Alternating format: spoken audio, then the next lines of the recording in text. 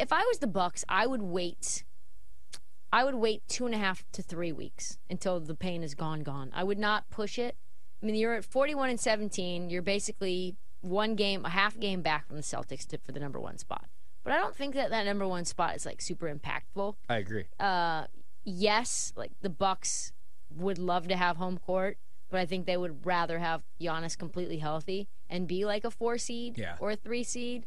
I don't think you're going to go any lower than, say, 4. I think that's probably where it ends. The Nets slip a little bit, probably. So, yeah, I think that if I'm them, that's what I do. I make sure that Giannis is fully healthy. I don't think trying to push for the number one spot matters. Yeah, no real change in the market. The Bucks still plus 550 to win the NBA Finals. They're plus 185 to win the East. The Celtics still the favorites, plus 300 to win it all, plus 115 to represent the East. And then you got Philadelphia still 11-1 to win it all, plus 550 to come out of the East. And then the Cavs plus 1,100. The Heat 18-1.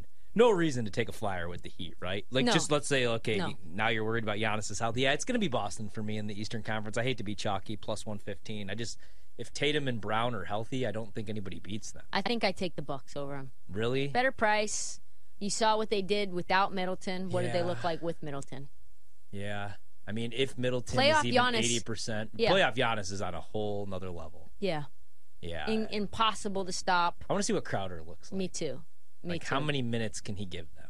25, I think that's important. 24? Joe Ingles, they didn't have to lose him in order to get Jay Crowder, which I thought might need to happen. Yeah, I like the shooting. We'll see what Myers Leonard brings. My problem with them is just still how much run do you trust Grayson Allen getting once you get past the first 2 rounds? Even in Cleveland, Philadelphia, I think that's where the defensive struggles come in. Him chasing around Maxey or Harden, I just feel like is a mismatch. And then Boston, I don't know who he guards. You brought up Marcus Smart, maybe. He could kind of chase him around the floor. Yeah. I don't know. That might be a bad match. Because also Marcus Smart's just not that good offensively. He's a chucker. You can kind of sag off of him a little bit. Yeah. Actually force him to start shooting some of those shots. Force him to shoot some threes. Yeah, exactly. Does Patrick Beverley go into the Bulls? It looks like that's where he's going to end up. He's going back home. About 25 minutes from where he played high school. That's really fun. Hey, at least he plays some defense. I mean, obviously that's what the Bulls need, some perimeter D since Him they and Alex lost Caruso ball. are fun. You have a good defensive backcourt. The problem is neither guy could hit a shot. But the Bulls do have scoring with Zach and DeMar and Vooch. They just don't play any defense. Any chance they get into the playoffs here now, you think, with this? Or no? Is this a little 25-game spark? No. No? I mean, it's like play-in tournament? Yeah, play-in. I could see the play-in, right? Because you're talking about 7, 8, 9, 10.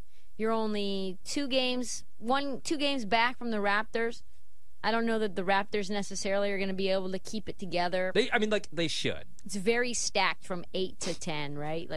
Hawks all the way to the Raptors are pretty much right the same, with very little change in terms of talent for any of those guys. You get Sadiq Bey to the Hawks, but other than that, and you get Jakob Poeltl to the Raptors. But I would say the Pat Beverly signing is interesting. I think it's impactful. Does it mean you're a playoff team? No. I do think that means that you're going to F some guys up. Yeah. You're going to make things fun. I think for the fan base, it's great. Yeah. You know what I mean? I mean, exactly. I just want to watch competitive basketball. The Bulls to make the playoffs right now, plus 215. Plus 215 to answer yes. I want better numbers than that. No is minus 275 and 538. Nate Silver's website gives the Chicago Bulls a 8% chance of making the playoffs and a 0.1% chance of winning the NBA Finals. So I'm with you. I would probably want a 3-to-1 price for an 8% chance. For sure. To make the NBA playoffs. I'd want plus 500 for an 8-to-1, or for an 8% chance. Oh, absolutely. Yeah. And especially with that team. Come when on. you know that Zach LaVine and Billy Donovan not getting along right now, DeMar hasn't been healthy, Vooch is he's actually had a really nice season. For him, I was kind of hoping he could get moved at the deadline. Right. Also then in the Western Conference, obviously, it looks like Russell Westbrook is planning on signing with the Clippers. We're going to talk about that coming up a little bit later on, because I do have a Clippers ticket, and that does not make me feel any better.